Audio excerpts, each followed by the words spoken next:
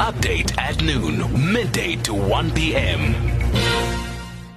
Now, Tax Justice South Africa is today holding a media briefing to address what they call the devastating impact of illicit trade on South Africa's economy. Experts from the South African Revenue Services, Tax Justice South Africa and the Consumer Goods Council of South Africa have joined hands to combat illicit trade in the country. For more on this, we joined on the line by Gwarega Mangozhe, who's the CEO of the Consumer Goods Council of South Africa. Thanks so much for your time this afternoon. Mr. Mangozhe? Yes, Sakina here. Thank you so much for having me. Thanks for speaking to us. So firstly, what are your biggest concerns when it comes to illicit trade in South Africa?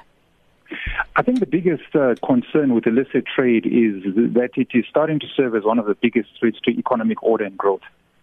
And as a result, this is something that needs to be combated as a matter of urgency. And one of the things that we are also picking up is the proliferation, particularly amongst our members, in the following categories. One is tobacco, the other one is alcohol, the third one is foodstuffs, or what I call food fraud, that's on the rise. Then the next category is clothing, and then finally pharmaceuticals. And the biggest worry is not only is it a loss to the fiscus, but it obviously presents significant challenges and threats to consumer health as well. How bad is the situation? How much is the economy losing annually? The stats that are out there indicate that the rise of illicit and counterfeiting contributes as much as 10% loss to the fiscus. So that is quite a sizable number.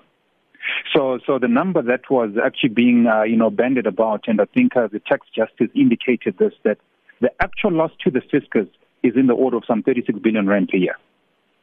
And that is quite significant, and this has been going on for quite a while. So why is government seemingly not winning this battle? I think there is work that is happening behind the scenes, but I think the capacitation and a sharp-nosed cone SARS would go a long way in helping address this scourge. We are very proud of our partnership with law enforcement, particularly as it pertains to South African police. But one thing that needs to serve as a mantra is partnerships, and collaboration. Government on their own can't do this. This has to be coordinated with industry as well as raising the levels of awareness with the consumers out there. And then collaboratively, I think we can get somewhere. So it's not that work has not been happening behind the scenes. And I think of late we're starting to see some green shoots that are actually emerging. But you can imagine that the size of the fiscal deficit where we find ourselves on in terms of budgetary constraints, how much can be contributed towards the fiscal if you start to make inroads in combating illicit trade. This is seriously a game changer across the board. So speaking of that collaboration between Tax Justice South Africa, SARS, and the Consumer Goods Council of South Africa, what plans have you come up with at this stage to combat this issue?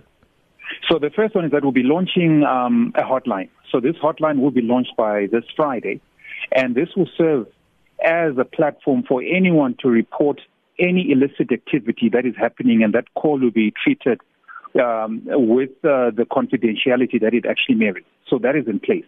Once we have this information, we sift through it and then share it with law enforcement and then allow law enforcement to do their work.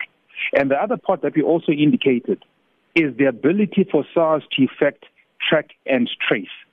And we have, through our offering GS1 standards or unique identifiers, in short, these barcodes. So they have a unique identifier that would almost have within it embedded a tax stamp, which could indicate from the point of production right through to the point of sale exactly where this product was manufactured, the time stamp as it is, and this I think will go a long way in ensuring that only legitimate products follow through into this channel.